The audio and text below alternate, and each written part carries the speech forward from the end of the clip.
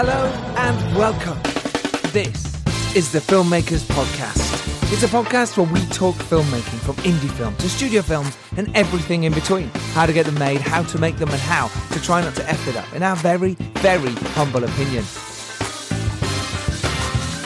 Today, we're talking to director and writer Elizabeth Blake Thomas about how she made 7 films, it's going to be 8 soon, in 2.5 years. That's right, 7 indie films in 2.5 years. And you can too.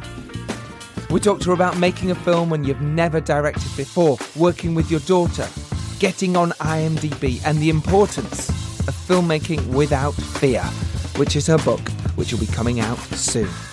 I'm Giles Alderson. Hello, welcome to the Filmmakers Podcast. Joining me on today's show as my co-host is Dan Richardson, because me and him were in LA shooting more of our feature documentary, Food for Thought. We had some amazing guests on, we met some amazing people, and we had a great time. Really, really fun. So I'm looking forward to starting to edit that together for you, and our Kickstarter campaign, which is coming up soon, so we're prepping for that. Do subscribe to us on Apple Podcasts or go to Podbean where we host everything now. Subscribe to us there. And if you really do like us, do leave a lovely 5-star review and let us know what you feel. Get us rocking up the charts as well. You can also head to filmmakerspodcast.com to get our back catalogue of podcasts, all 92 now. And you can go to podfix.com where you can find loads of really cool podcasts in a really cool group. Podfix.com, link is in the show notes. Our Make Your Film event, the one I am running with Dom Lenoir, has sold out. On the 29th of January, it is sold out. That is amazing. Thank you all who've bought tickets so far. So what me and Dom have done is we've got a bigger room. And there are a few more tickets left available now. We've got a bigger room that holds 20 more. So if you want last minute tickets to that, then the link is in the show notes where myself and Dom and other guests are going to be talking to you about how to make your indie film. It's going to be Q&A, it's going to be lots of chat. It should be brilliant night, 7pm, 29th of January. Get your tickets in London and we'll see you there. Who's going to Cannes? Put your hand up if you're going to Cannes. Are you going? Great. In that case, if you are, then I've got a really cool deal for you, because Raindance are doing their pre-Cannes survival guide. Registration starts in February, so get in quick, because they give you so much knowledge about how you can survive at Cannes and the best way to go about it. And because you listen to this podcast, you can get in for 10 quid. That's right, it's normally 25. The code is CAN10. And if you can't get there personally, then the course is going to be live streamed as well. But link is in the show notes. 10 quid.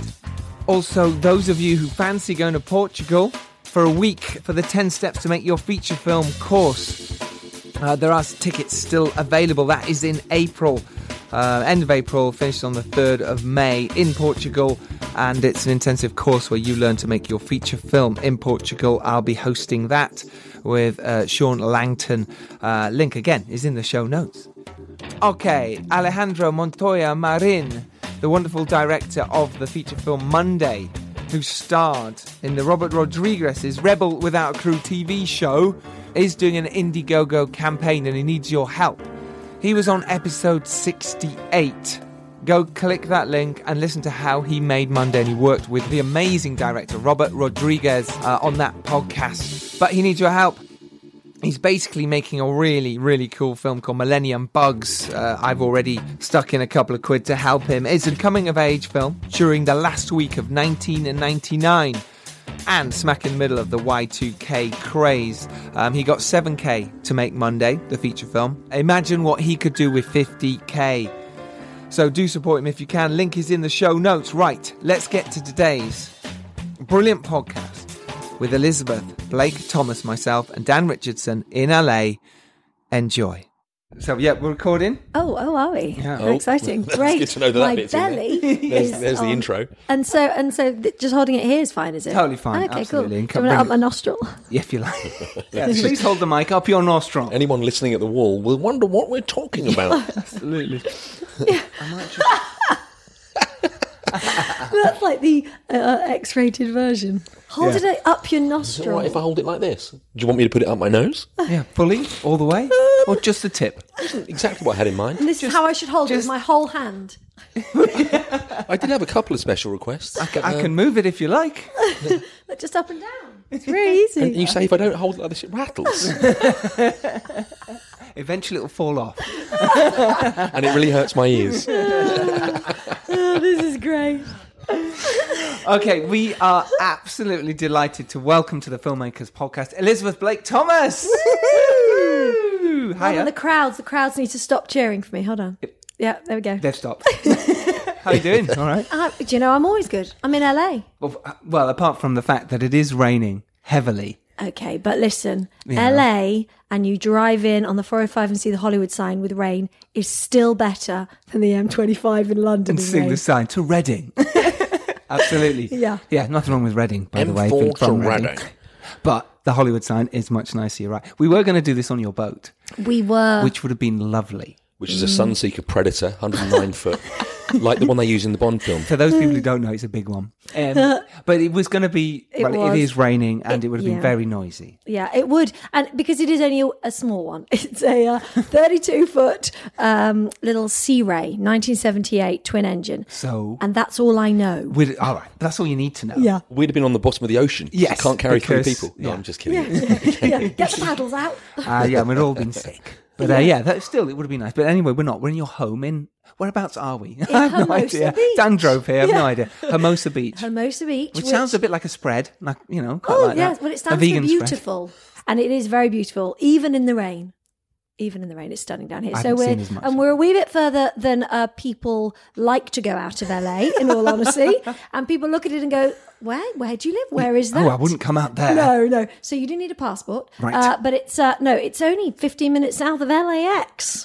Which is perfect. Perfect. For the travelling. It is, and it's a beautiful place down here. I'm very, very lucky. Yeah, my boat's just 2 minutes from here, and welcome to my happy home. Thank you. I'm delighted to be here. My This is pleasure. lovely. Okay, so this podcast is all about helping people to keep making films or make their first film. And you've made quite a lot of films very recently.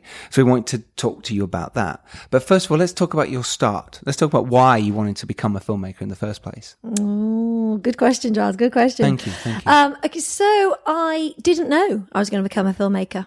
Actually, Just fell into it by accident. well, yeah, it was more because I loved theatre. I love theatre and I love drama. So I was always involved in that at school and at university. As a director or as... No, just acting actually as a young child. It's kind of what you do. Your parents put you in it to get confidence. Yeah. So that's the kind of British thing. And you do those Lambda exams and you go to festivals and it was fun. It was okay. But I realised that actually I also enjoyed kind of being bossy, telling people what to do, which is kind of directing. It is. So I ended up running a few theatre camps and theatre courses and set up a theatre company. Okay. Then I had my daughter and she loved coming to all my classes. And I thought, she's obviously got a bit of a skill. Maybe I should see if she's interested in acting. Okay. Put her into an audition. She got her first role. Right. And I ended up being on set with her. So she did everything with the BBC and some films. And still, I had no idea that I was going to be ending up doing what I was doing. She was very young when she got her first role, wasn't she? She was 5 years old. There you go. Yeah. Wow. CBBS. She was in CBBS. The Green Balloon Club. There you go. I can't remember the tune, otherwise I'd sing There'll it. be some people young enough listening to this who might know. They love it. She's called Lily watched it. Rose. They loved her. She was a phenomenal little character. She'd fly off in this balloon.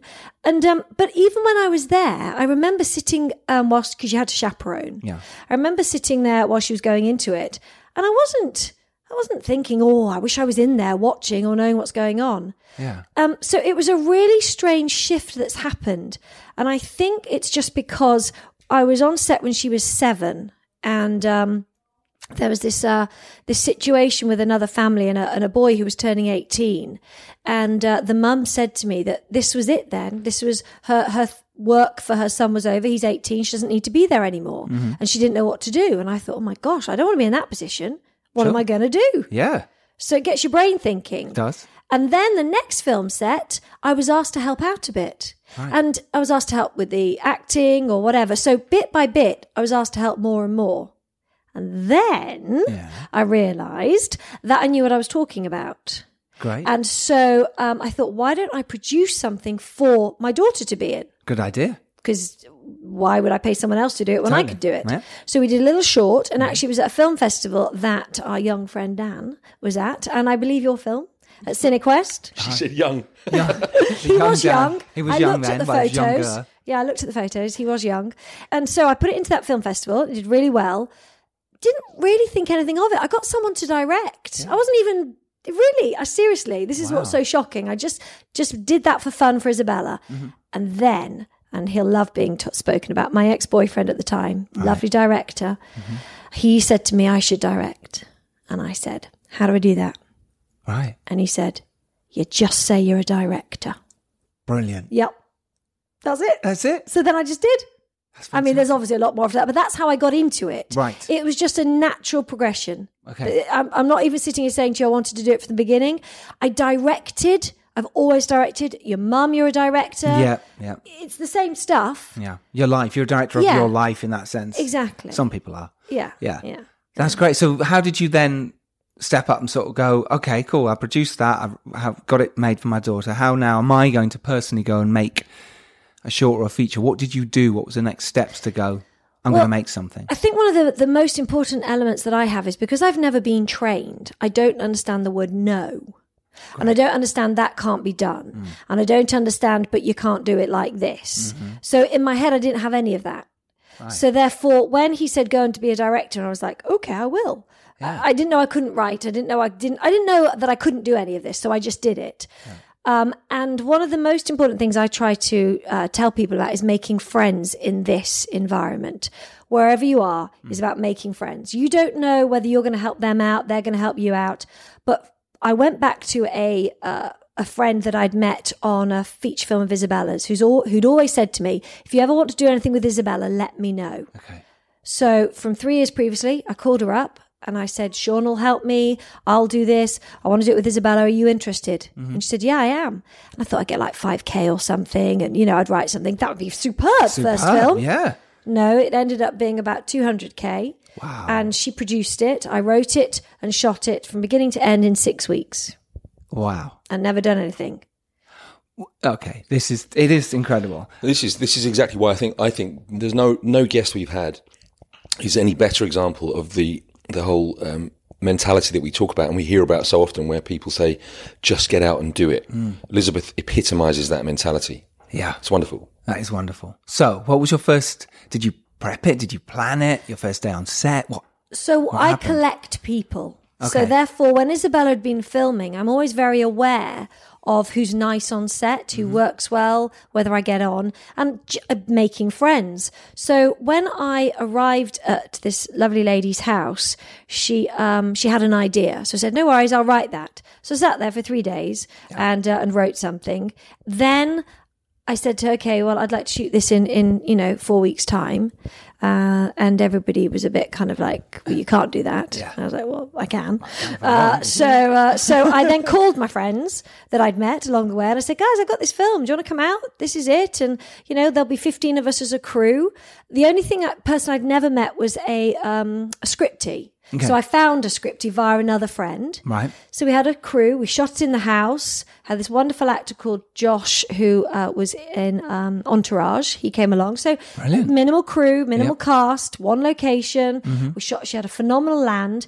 I had no idea about rules of what you could and couldn't shoot. So I just shot what I visually saw in my head. Which is beautiful, right? Yeah. You're just going, I'm just going to shoot what I feel is right. I want a camera from over here and I want you to look this way. And I didn't know that might not be possible or whatever. But you had a decent enough team around you to say, very much so. Do need to get this exactly. shot. There might be, let's just do that again because this wasn't quite right. But they loved the fact that I would say, let's put it over here. It'd be like, I didn't think about that. Yeah. Because I don't know the rules. And this 360 rule and all that malarkey. Yeah, crossing the line. Yeah, none of it. And actually, to go to where I am now, having seen some things that are out recently, I really don't think rules apply. I think you can do whatever you want. You can do whatever. And I love that now. So I was doing that. I was kind of ahead of the game 2.5 years ago. In fact, it's 2 years and maybe 8 months that I first shot my first film. Right. Shot it, got everybody there. We had an amazing 2 weeks. And then we edited it. that was a huge learning process for me, because actually the editor... You see so much, yeah. Well, you understand why you do need certain things. But I also was very definite on, well, no, I don't want that in there. I want this to be a long shot. Right. And again, now I understand that even the type of editor is important, because I had a fantastic editor, but I had an editor that edits normal films. Sure, yeah. Close up, wide, Yeah. over the shoulder, Yeah, wide. you need an insert, you need that. Yeah. So it was a huge learning curve, and I call it my film school.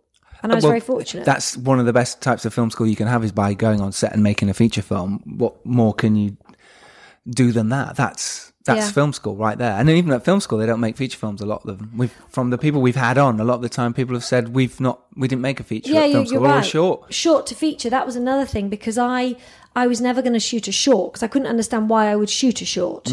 Because if I can shoot a feature, then why wouldn't I shoot a feacer? Yeah, absolutely. So I never shot any shorts. I'd produced that one short for my daughter, never directed any shorts. I just went straight into features, because I just thought it was the same amount of work. Yeah. And then the best advice, which I do always tell people this, because it just saved my life, I think, was Sean said to me, and now make your next one. Yeah. Because I tell you what, if I hadn't, I think I'd still be at number one. I really would. And instead I thought, okay, I've got to do this again. Right. How do I do that? Yeah. So I got someone to write a script. I wrote a rough idea, had all these people helping me with how the idea should work. It was a kids' film. And I got the same crew, and I managed to raise the money, and I went down to 26K. Right. And actually it's available online, so you can all watch it on Amazon. And this is pretty outrageous. Yeah, outrageous. That's right. And I love that. I love that film. Yeah. I'm so proud of it. And I just got it together with all these friends, and we had such fun. I mean, it killed us again. We're exhausted. 26K, it's hard. Well, how did you raise that money in the first place? I approached each of the parents of the children that were going to be in it. Right. And I said, do you want me to make a feature film for us all? And they said yes. So their kids got this incredible experience and a feature film. It's basically a summer school. That's how I said it. They get to be in a feature film that will be released. You can put it on Amazon yourself if you needed to, but it did much more than that. Yeah, exciting. Definitely. And when you look at it like that, and I think that's what I'd realised, I was paying for Isabella to go on these summer courses at like the film academies or whatever, 4 to 6K. Yeah. So I was like, hold on, why would I do that? Yeah, when I can get them in a feature film. Yeah. So I did that. Which is an opportunity that a lot of people who have been to drama school, summer camp, or even an entire 3 years at drama school haven't been in a feature film. I know plenty of actors who've never had that break yet. Yeah. And it's the pinnacle, isn't it, for a lot of actors? They want to be in a feature film, and you were giving out lead roles to these guys as well.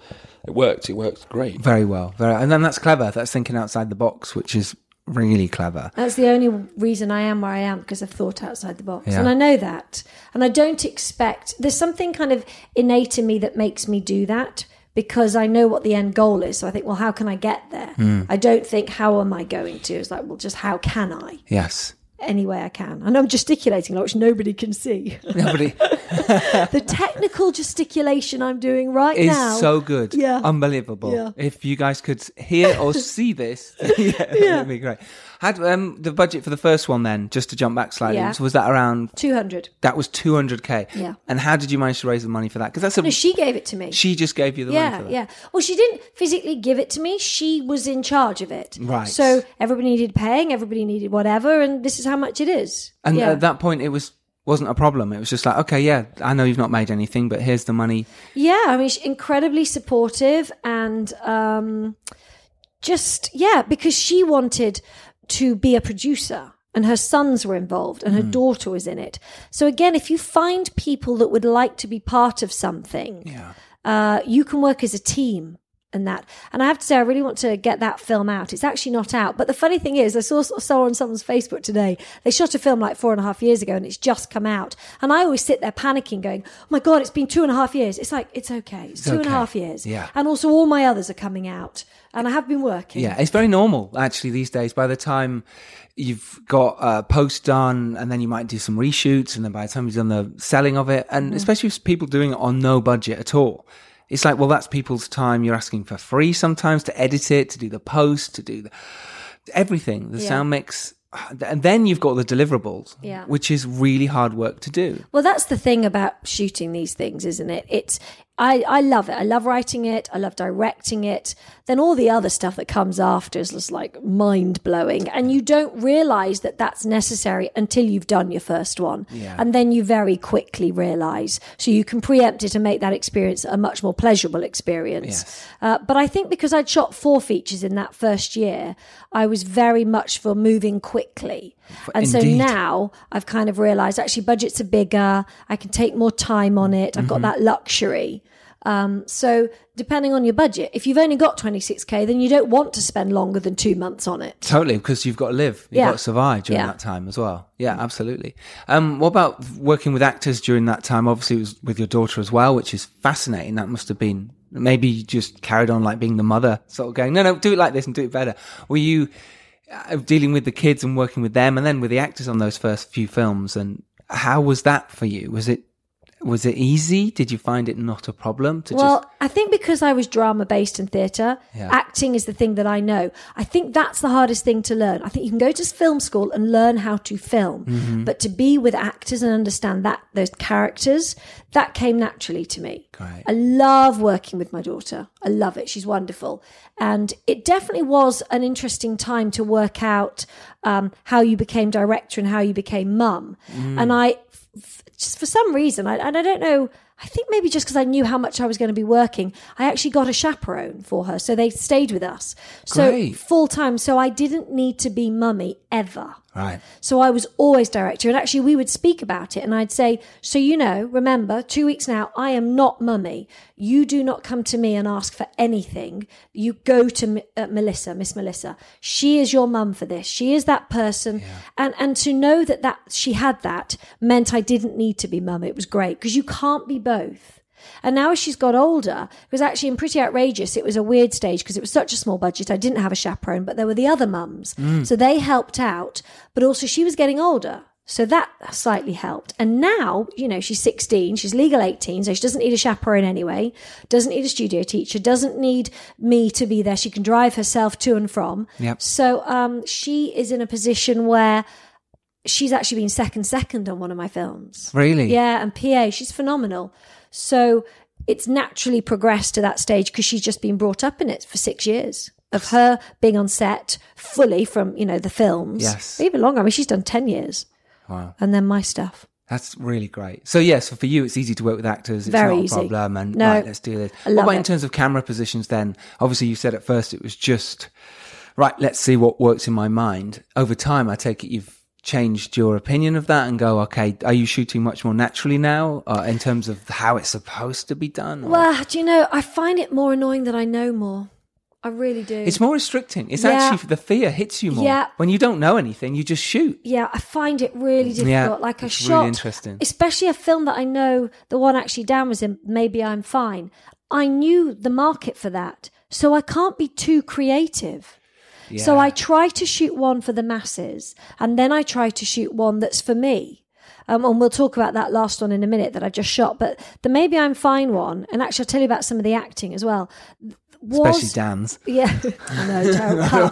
Don't tell him. But we Totally put cut that. out. I'm right here. Yeah. What? Oh, are you here? Also, I don't think you can call it acting, Just being. so I won't be offended. It's kind of how we want it. But it was But I was Scottish. Scottish. She was Scottish. I was. Were you Scottish? No, Shame he it. was. Shame He it. was. We decided it was funny. It is I quite. don't know if anybody else finds it funny, but we did. It's irrelevant. The Scottish people don't. So I shot this knowing that I needed to do things in a certain way. So yeah, I know in my head. Basically, I've watched a film in my head before I direct, so I know what I'm shooting exactly. Fascinating. Right. Okay. I've seen the film in my head, and I've seen it, and I go, "Yep, that's a good movie. That's okay." So I know exactly what I'm going to shoot. But from the acting point of view, we did this thing where I only had 2 hours to shoot 16 pages. Okay. So it's getting dark. Yeah, it's tough. Yeah. So what I did was I got all the actors together and I said to them, okay, I've got a crazy idea. This was on a ranch. I said, if you put all these pages together without the little small cutaways where I'm going to the other person driving or whatever, this is a bit like a play. Mm-hmm. How would you feel if I shot this in one go? I said, and I could shoot it 4 times and I will move the cameras. And they all said, yeah, let's go for it. It is the most phenomenal bit of my movie because the emotional moments progress naturally because I wasn't saying, hold on, cut, can I just do that again? Or can I just go and insert here? We shot this same thing 4 times with different lenses, different angles. And then my scriptie, I said, right, now tell me what inserts I need as my get outs. And Brilliant. I got 4 of them. Amazing. And those actors said it was the best experience ever. And that's what I loved. I love that too. I think I love doing one-ers as much as possible because your actors then stay in the moment. They stay where it feels right. You as your camera team and everything, all the energy goes towards that. Yeah. And it heightens. It's not like, oh, we can go again, another close-up, let's go again. And then you have to match that close-up with someone else's that might not have the same energy. With a one-er, there it is. It's fantastic. You nail one. Yeah. I've got it. And it sounds like you did it in 4. Yeah. And in fact, there was another scene as well that I knew I wanted. There was a push in on, it starts on the cream covered pancakes and pushes into them.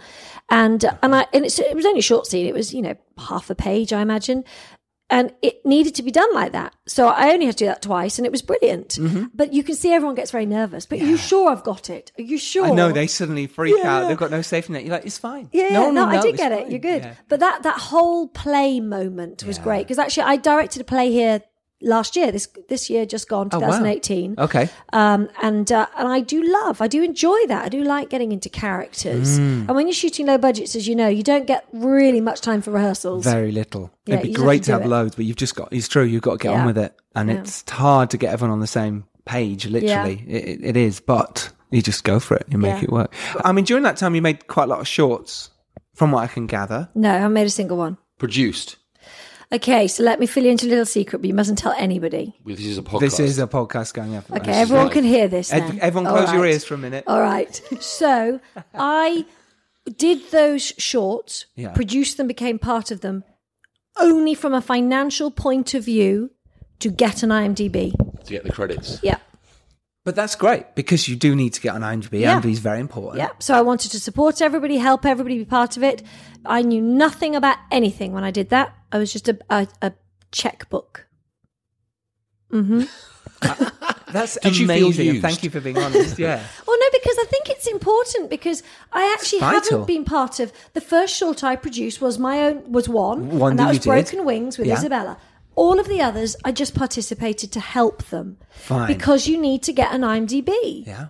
And the only way you're going to start is by starting. Yep. So how can you start? I have to say, I mean, I know you're probably saying tongue in cheek, don't tell anyone this and no one listened, but I think it's vital. I actually think this is exactly what independent filmmaking is about. This is it. It's at its core because there is no formula. There is no right or wrong. There is no single formula that says this is, if you want to make an independent movie, this is how you go about it. What we've discovered in the nearly 100 interviews now is that everyone's journey is different. Everyone's route to that first film and subsequent films beyond is different.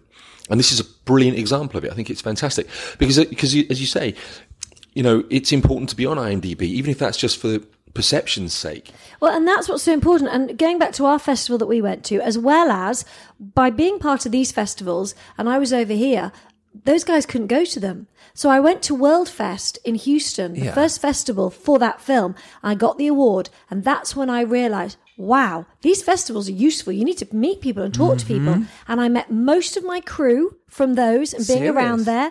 Wow. Isabella got a gig with somebody there, and I suddenly realized how important that was. So if I could say to, how would you start it? And you don't know where to start. It's all of this background stuff. Yeah. And that's what I really educate. In fact, I'll just do a little bit of I have a book coming out, Filmmaking Without Fear, at the end of this year. Love it. And Can't wait. That is what it's about. It's about saying, how else can I do this? How else? What do I need to know in order to make this work? And those festivals, we would network and talk.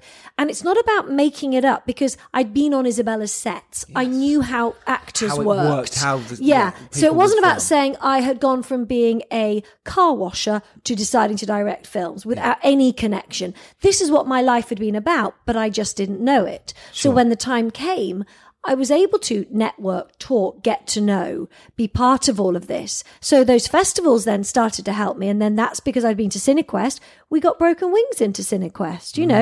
It takes many, many years and a lot of hard work. So even though I've only been doing this for 2.5 years. The reason that I've been able to do it so quickly in 2.5 years is because I started my theatre course and running a theatre camp when I was 15. There you go. Yeah. Here endeth the lesson. It's a great lesson and actually super. And talking of IMDb, which we were a minute ago, obviously it comes sometimes in different orders. So I was asking Dan earlier, I was saying, well, how am I supposed to know what order the next film came in? Just ask her. So I'm going to ask you, was No Reasons next or as your third feature film as director? No. Right, so IMDb. So, yeah, it should be in the order of what I did. So it went Trust, Pray, Hope, which was the lady in Texas. Pretty Outrageous, which was the 4 people that invested. Yep. Then the next story is I had an investor who wanted to put their son in a film, and I knew I could shoot something. And I said, if you give me a little bit more money, I can shoot 2. So I shot back-to-back League of Legend Keepers and Sand Angels, which were here, phenomenal films, loved them. Right. Then, we can go back to it, but then I shot Maybe I'm Fine. That's okay. Number 5. Then I shot Sound of Silence, number 6. Then I've just shot Running on Empty 7. And I'm going to be shooting either Three Doors Down or Morning Shine in the next 3 months. Morning Shine's April, May, but I would love to fit one of mine in Three Doors Down before then. My mind and my jaw was on the floor. It's incredible. I mean, and I know you probably get this a lot, which is why your book is going to be fascinating for people to read. It's the fact that you've just listed off, I've just done that in 2.5 years. I'm about to make my 8th film. And people are struggling to make one or get their second one made. And you're just going, well, it's not a problem. Why is it not a problem for you? Why is it just... I can tell you. Please. Because I'm not a perfectionist.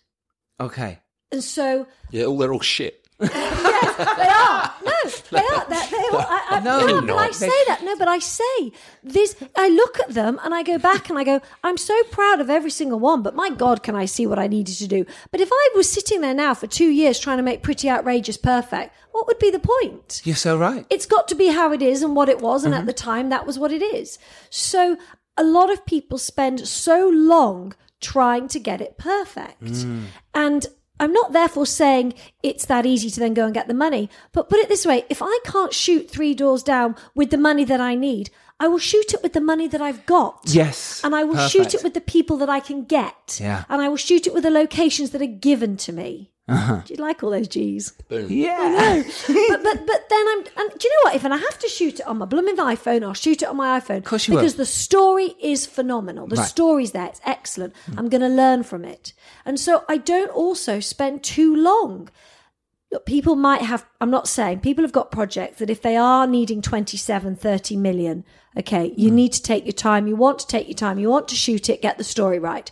But let me tell you, unless you've got something that a studio's behind or a Marvel, then you're never going to get 30 million. Sure. Because if you're a first-time director, this is what I say to everyone, God, have you got anything? Yeah, so go and shoot something else then. If this is your baby, keep it there, but go and shoot something else. Because I can tell you what, if you shoot something else, when you go back to shooting your baby, which sounds a bit bizarre, but you will then realise, thank God I didn't waste that money on that. Totally right. That's great advice. People out there listening, there you go. Go do it. Don't make it perfect. Just go make it. And then make the next one and the next one. And then make those ones as perfect as you can. Yeah. But just learn from the mistakes. That's so good advice. So the next one then for you that we need to talk about is, suppose, Sand Angels, right? Yeah, so Sand Angels was... Sand Angels and League I shot together. Fine. So that was back-to-back here. So I thought, well, if I've got the crew for a week and a half, I might as well keep them for 3. I love this. This is the fact that it's like upselling. This is like going, do you want fries with that? You literally went, okay, I'm making one film, but give me a bit more and I'll make 2. Yeah. Absolutely fucking genius. Because it's the same crew, same locations. I had 2 scripts, similar cast with a few others coming in between, and again, LA day players. And so you're able to, I mean, it was exhausting. Of course. Don't get me wrong, I killed everybody. And yourself. And myself. Multiple but we times. Shot it between Thanksgiving and Christmas. I love shooting in that time. It's perfect, isn't it? No one else does anything. It's great, right? Brilliant. Yeah. You know there's nothing else happening. Crew are you free. Finish the end of year on a high. Yes. And my crew, you know, to make it worthwhile, they were getting paid. I paid everybody proper. From the very beginning, I've paid, nobody has ever done anything for free. Good. Everybody is paid properly. 100%, I knew that. And that's why they've done every single film with me. And so they were all here anyway. So they all get a holiday in LA, in Hermosa Beach, get them a house. So we have a crew house. Everybody flies in. And there's going to be a few people now going, I need to get in touch with this Elizabeth Blake Thomas because I fancy doing that. It's fun. But it's fun. And that's the other thing. Do you know what? It's got to be fun. Yeah, it's got to be fun. Why the heck are we doing it if it's not fun? Yeah, because it's hard work. You're going to, like you say, you're killing people. Yeah. You know, not but literally. Everybody, no, well, hasten to let me add, actually as tell your you. lawyer, Hold on, when was hasten to add. Yeah. Not actually killing people. When I shot Maybe I'm Fine, actually, I'll tell you something funny, because there were similar people involved in that one, and that was in the summer. So League and Sand Angels were just about to be completed. Right. And I planned, because this is the kind of crazy shit I do, a screening of them as soon as I'd finished shooting Maybe I'm Fine, because everybody was here. So my crew were not only filming, they were also coming back, finishing these other films, checking everything worked, getting things onto your clever. DCPs and Blu-rays to take to the... And you came to that. You came to the Pretty Outrageous one, screening in Culver City. I had a major screen. It was an incredible experience. But because I'd shot them so quickly, things were overlapping. Right. And that killed us all. Oh, I can imagine. How the hell do you edit one while you're prepping and shooting another one? And well, ask Jonathan, my editor and scripty, because he'll be like, I don't know how I did it. But also again, because there's not perfection. Okay. Because there's only so much you can do with it. And those first films, I was still learning. There are only so many different ways. Now, having edited Maybe I'm Fine in a very different way with Jonathan, I'd love to actually go back and look at the footage now, because I understand how I can see things in a different way to the editor. He did a phenomenal job. But you can see something now else. I can see differently. So we just did all work at the same time, and I heard cats. That's what I call it. All my crew are cats, and it is an impossible task, but I do it. So I have to keep on at them. I expect the best, and I have very high expectations, but I know that when we've got it. Move on. Do your next thing, please. So good. So, yeah, and then we were shooting that one. Obviously, you've found money in certain places and people have come to you, which is amazing. Is there any kind of knack to that? Is there any kind of... What is it? Just how it is? Like with your new ones now, you're going, I'm just going to shoot that. Is it a case of you're just finding investors, or you're finding ways to do it? Every single way is different, and so that there isn't just one answer. But it definitely is about this last film.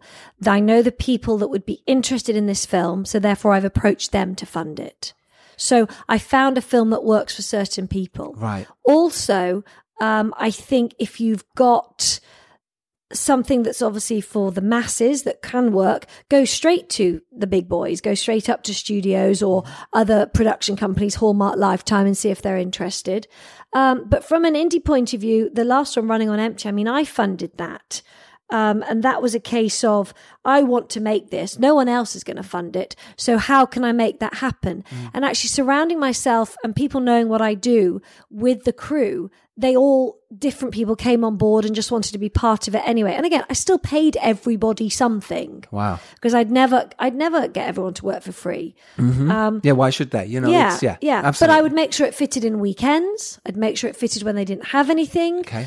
What could we do? And I also do things where let's say I had those 4 films initially, and they all needed sound and music. Well, I need you to do me a deal, because I can give you 4 films, but it'll only be this amount of money. Got you. So I need you to put them together for me. How can I make this work? Again, kind of upselling in a way. It's an upsell. I mean, you sound like a wonderful businesswoman, that the fact that you've been able to do that and sort of go and not panic and sort of go, well, I need to get a sound mix and a score and it graded. So do you know what? I'll go to companies and go, I've not just got 1 film, I've got 4. Yeah. Do you fancy it? But also asking people if they want to do it. Because if you go to someone and I say, I've got this, do you want to do it? And they say, no, they can't. It's not personal. They just can't. Or that's not in their budget or whatever. So then you go to find someone that can. So now it's a case of, even for me as a director, I'll help people out, no worries. But I know now with my knowledge what I'm worth. And I've been able to go to that level. Yes. And I'll help people and I'll do whatever's necessary. And I'll work for free on my own films because I'm learning. But I'd never expect other people to do that. And how do you go about finding people then? Like you say, how do you go from, okay, that company to that company? I mean, is it for you? A lot of research, a lot of work, talking to people from the very beginning. I mean, I've got these 3 files. I actually love looking back at them because I'm imagining that there are probably 50% of the business cards in these files are no longer valid. Yeah, these companies when have gone. you met them. Yes. And I even remember at Cinequest, I would collect those business cards and I put them in this file. Important, vital. And then you look back at them. And so there are certain people that are still there, certain people that have gone up the ranks. It's just about making those friends again. Yeah. And it's about having the confidence in doing what you're doing. I know I'm really good at what I do. I'm really good at it. I have no problem saying that. I've still got so much to learn and so much to do and experience. Sure. But you want to give me some money to direct a film? I can do it with my eyes closed. I love that attitude. And it's so true. Yeah, absolutely. And I feel the same, but I think maybe it's the English background. You feel, I don't know, I feel strange saying it. Whereas you come to LA, how long have you been here? 6 years. There you go. Maybe that's the slight, it feels much different here. Everyone goes, no, they're properly honest. They go, no, I can do that. Of course I can do that. Yeah. Whereas in England, we're very much like, oh, well, No, I wouldn't ever say that. I'm really good at this. Yeah. You need to give me that job. I'm really good at this. I've learned to start doing that because it's hard. Got to blow your own trumpet, horn, Yeah. some kind of instrument. Any wind or brass, Whatever you've got available. Absolutely fine. Sure. But it's hard to do. It's very hard. Certainly, I feel that as an Englishman from Yorkshire, I find it very hard to say, oh, bloody hell, yeah, I'm great at that. And you find it very hard to say, I'll get the next round. Anyone in Yorkshire, I'm his lawyer, and he doesn't mean that. Have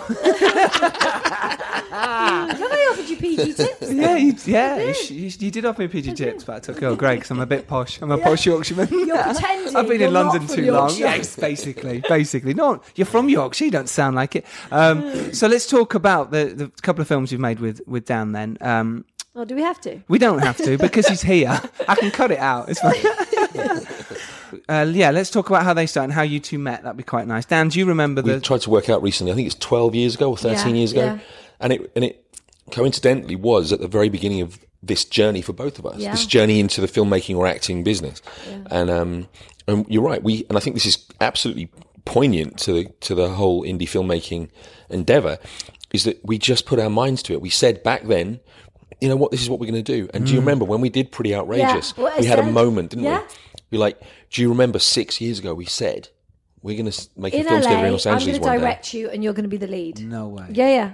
And it So was as a soon long- as I had the role, I knew it was going to be for him. There was nobody else I was going to give it to who'd been on the journey with me. That's amazing. So, and Dan did really well because obviously he'd been used to working on films such as yourself. This was only my second film. It was with a load of people. We were all in this house. It wasn't as professional as one might hope because I was 26k with 10 crew. Yeah. You know, it was hardcore. It was difficult. We were all killing ourselves. And so Dan was brilliant and joined in and gave his all and did everything he could. And there were a lot of other things happening on the set at the same time. So it was full on. But what was great about it was that we then worked together. So the minute I have other roles, I know that I want Dan to be there because he actually is quite fun. He's quite fun to be around. Yeah, on set. Yeah. So you made Pretty Outrageous together. You worked on that together, which is great. Yeah. That was really, you know what I loved about that too? And if I can just interject, because this was part of the process that was a gift. I know what you're because of gonna say. how close we are and how we've shared this journey together, and our paths had gone in very different directions, but then they converged here in LA for Pretty Outrageous. And I think, again, it comes back to your point about, you know, you weren't waiting until there was perfection. You weren't waiting until you had a signed off, 8th draft of a script. We went every evening after we finished writing After shooting. After we finished shooting. Dan's like trying to get writing credit out of it. Actually, have one. That's what happened was we'd go down to the coffee shop in Hermosa Beach and we would talk about For about 2 hours. Yeah, like we would talk about how, and that was after a long shoot day as well. We'd talk about how the day had unfolded and what direction the characters had taken away from the script.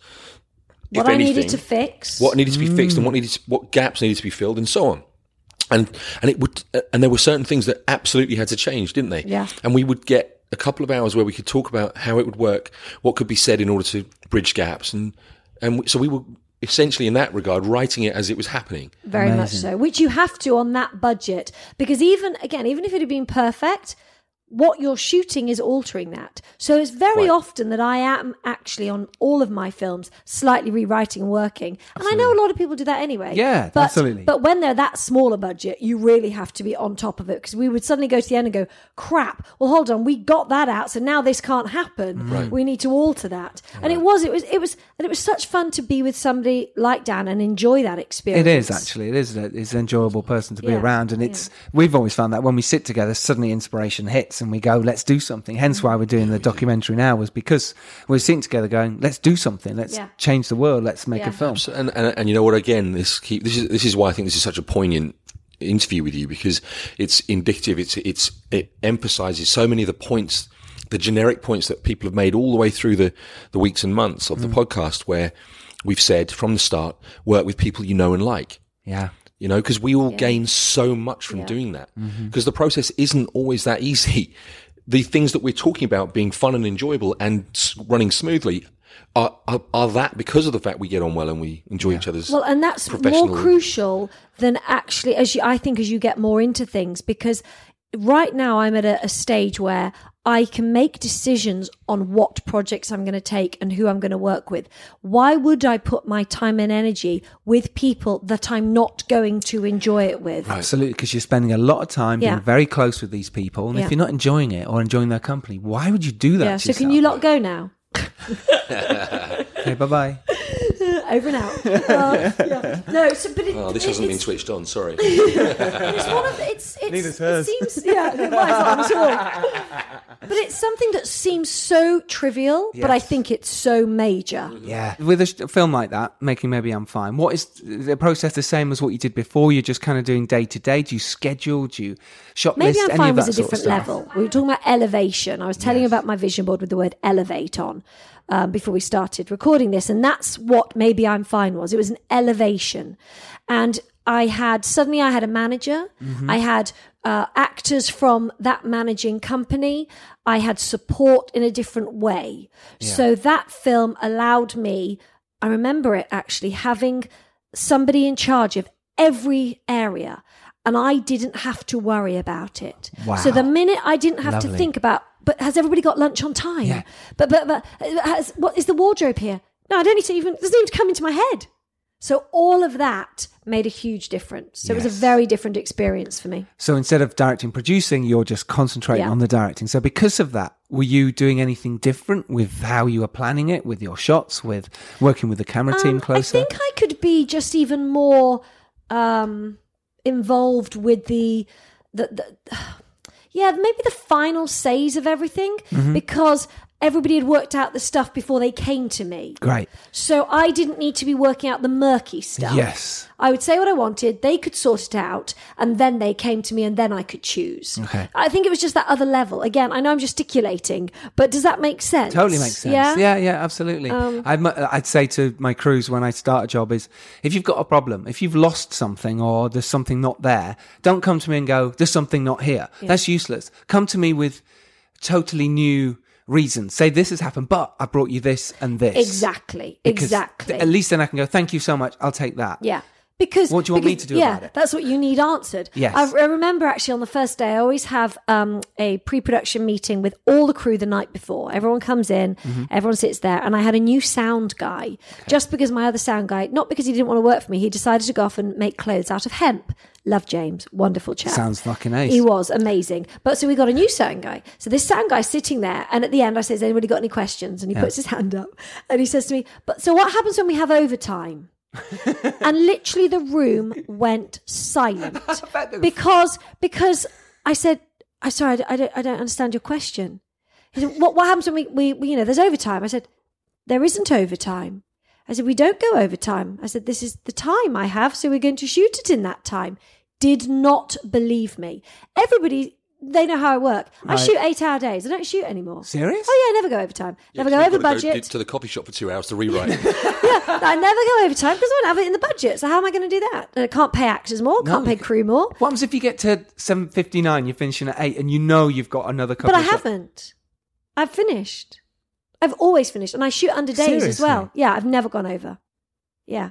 I don't understand how you can. Really? Yeah, because I first AD myself. Yeah, So sure. I know when I've got it. I know if I need to move on. I know if I need to alter that scene. Okay. Like 16 pages in 2 hours. Yeah. I wasn't going to keep them any longer. I had 2 hours. I had to shoot it in 2 So you hours. shoot How what can I you do can. it? Yeah, okay. Yeah. So it was a really funny moment where the crew just looked because they all know. But again, that's why they come back. I Because have a they huge know. amount of respect for them. Why would I make them exhausted? We get 12 hours in between as a break. Yeah. You know, I make them work bloody hard when we're there. What happens if something else goes wrong? Let's say you're working with an animal, or you're working with, I don't know, the Weather. rain comes down. Perfect, thanks, Dan. What happens then? Love it when it rains in LA when you're shooting because it's like you've paid a huge amount for visual effects. That's very true. It's here. really cool. Except when And I we're had here that. trying to do interviews, Yeah, it I doesn't know. work. But yeah. Well, I did that on the League of Legend Keepers. It rained and it just looked phenomenal. But what about continuity, though? What about if you've shot half of a scene and then it starts to rain and you've got... I know it's a rare problem. Pretty in LA, but- outrageous. Okay, pretty outrageous that happened. There's a scene where all the surfers, they were doing that in a montage, and it was really crappy weather, and I was so disappointed. So in colouring, we tried to fix it a bit, but you know what? There's nothing I could do about it. It didn't guess ruin what? my Sometimes story. it starts to rain. It didn't. Do you know what? People are fine with it. It's life, Yeah. and that's what I look back Okay. at all the films as well. The audiences. If you're going to sit there and be looking at my film and commenting on something like that, my film's shit. Sure. But if you're just watching my film, now again, I'm not talking about a $30 million budget When with they Marvel. have to get it We right. can do reshoots on $30 million. Yeah. But in my 200K, I can't. 250, 300, 350. I have to get what I need. And actually, in my Sound of Silence one, I did have to reshoot something, but I had given myself enough days. Again, I give myself 15 days, and I shot it out in 13. I work Amazing. quickly. I just do. I think you're the kind of person who doesn't like to hang around and wait for. It's like, no. Lunch is an absolute pain. Killer, isn't it? You're Oh sitting there my going, God, no, come on. An hour? Really? Love lunch. You've got to have an hour? I'm the same. I'm just thinking, can we not just keep shooting, guys? yeah. And just take it and eat it with you. No, you've got to respect your crews. yeah. But we're the same. We're kind of going, no, let's just shoot, Yeah. please. The weather might change. Well, actually, and on some of my films, what's been so lovely is I'm able to say to people in different situations, look, I know I can finish early. If we break now, we can't finish. What would you prefer to do? And I ask them that. Yeah. And the actors love it. The actors love the fact that they're only working the 8 hours that they should be working. Yeah. You know, and they get home on time and they have a good lunch and good food, because that's important, as we all know, crafty. Yeah. Now, my crafty. DP will actually find this funny because on the second film, Pretty Outrageous, on the first day of shooting, I don't drink coffee, and actually I've only just started to drink tea. I don't have breakfast. It's a case of you just get up and you get on with your day. Yeah. Well, I had this shot that I needed to do, and we weren't in a space yet that could open up for coffee or anything. It was that early. And my DP arrived and was just like, where's the coffee? He's I was like, like, "Can't work." well, I don't know. I mean, it'll be coming later. But no, you need to start with the coffee. And I hadn't realised, and we joke about it, but how crucial that is. And I have never, ever let my crew or cast not have, if that crafty is not there, no, but we're not starting. They need something. They have to have it there. Love that. Yeah. It's a great attitude to have, and a lot more filmmakers should have that. I think it's really wonderful. Respect your crew and those people who are working for you. Yeah. And the job that, for them, sometimes it's to another credit. It's another job. It's not their baby, you know? So yeah, respect that. And they'll work harder for you. Definitely. I found that's really interesting. What have you learnt then massively over the 2.5 years that you've been making nearly 8 feature films now? What have you learnt over that time? What's the biggest thing you've taken away from all this? That I'm doing the right thing, that I know what I'm doing, and to not doubt myself. Even if somebody else says that's not possible, I like to listen to why, and I like to understand where they're coming from. And if they have a valid reason, I'll go with it. I don't care. I don't have an ego. If that person's right, then they're right. But if I know what I'm doing and I know why I'm doing it, they don't know all of that information that's gone on behind my decision. And in the beginning, if I'd have listened, then I'd have messed everything up. So I can say I've got quite a good visionary, so I can see what that end is in a year's time. I know where I'm heading with it. Yeah. So those other people won't have seen that. And I do that in life. It's how I brought my daughter up. I could see where she was going to be at 16. So I've been working towards that. Yeah. Every decision I make, it might sound like it's on a whim, but it isn't. And I go with my gut. So to go with your gut, to believe in yourself, to not worry about perfection, all of the things that I kind of naturally did, were right. So I'm very pleased about that. I think the surrounding myself with these people that I have now, and they were there from the beginning. They were very supportive. My ex-boyfriend, my manager, my best friends, they're all there to support and help. So surrounding yourself with those people, those good people, that is just crucial. You can't do it otherwise. And then I think just not taking no for an answer, just doing it. Then, as I said, again, about elevating, now I'm at that level of how am I going to elevate now? Am I just going to be constantly making films for Amazon and VOD and Walmart, which is great. God, I'm so grateful for that. People would love to do that. Yeah. So, yes, it's wonderful. But I feel like having done that now I can take myself up to that next level. And what is that next level? Yeah, and how do you do that? How do you elevate yourself? Is that a question? It is. I've turned that into a question. Those two statements. A rhetorical statement. Well, I've really noticed it in the last 2 months of how I need to do that. So I would love to tell you. Please. Tune in next week when we discuss how to do that. How to elevate. Yeah, how to elevate. It is by understanding what you need to learn to make yourself a better filmmaker. I could still be making all those Amazon films and getting more equipment and getting bigger projects and bigger budgets, but actually that's not what this is about now. To me, it's about being seen as a director in a different space. I need to elevate myself by trying directing maybe episodic, by going to material that is allowing me an A-class actor within it. So I had a great meeting with John Voight the other day, actually, Brilliant. and he is just phenomenal. Suddenly be working with someone like that elevates me as a director, because I am listening to his experience. What he gets from it is somebody like myself who's full of lots of new ideas, but that knowledge is amazing. So elevating with your cast, even some of the crew, because I bring crew on where they are. Even my DP, who's phenomenal, has no problem. If I wanted to bring in give me a famous DP that I can't now think of, an Oscar-winning film, Duncan would like to work underneath him. No problem with that. So we're elevating everybody. Yeah. This isn't just about me. It's about everybody. So episodic, different types of subject matter, different actors. And then it's about saying, okay, so if I'm shooting this project, which I shot, which was my Running on Empty, I shot that as a feature, okay? Yes. Shot it in 5 days. It was a mentoring project, shadowing project. I loved it, absolutely loved it. It was a great experience. But I quickly realised that it was going to come out as the same as all my other things. So I was just adding numbers to this now. So I worked out what could I do to elevate me within that project. And actually, I realised that it was turning it into a short, which is ironic when I've shot all these features to go to a short. Indeed. But the different skill set that's required for that, and also the fact that I can put it into festivals and I know it's going to win, because it's really good. It's very avant-garde. It's very crazy. It's very Black Mirror-esque. Right. I now can have my work shown to people that I can say, just watch this. This is a calling card. Watch what this is about. Watch what I'd like to do. Even though I might not be able to shoot this in my rom-com, look what I'm capable of. And also it keeps the brain going. Yeah. You try different things. Yeah. So basically what you did was you made a feature, turned it into a short, which has now become this amazing calling card for you to go, I now want to elevate myself. Rather than sticking another feature out that could go, again, like you say, on Amazon and do well enough. Yeah. Thank you very much. You're going, no, I'm going to turn this into something that is really useful for me. That's brave. Yeah. It's also very clever.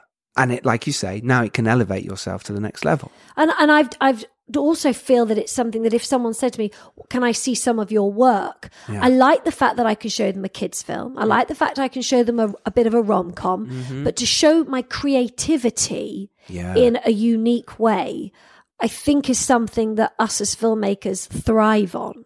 We want to be creative. And if I was to shoot, and when I shoot my Hallmark or my Lifetime projects, which I will, because that's another level up and I'm being employed, then I want to be able to also keep that creativity where I can say, do you know what? I shot something like this in my avant-garde film.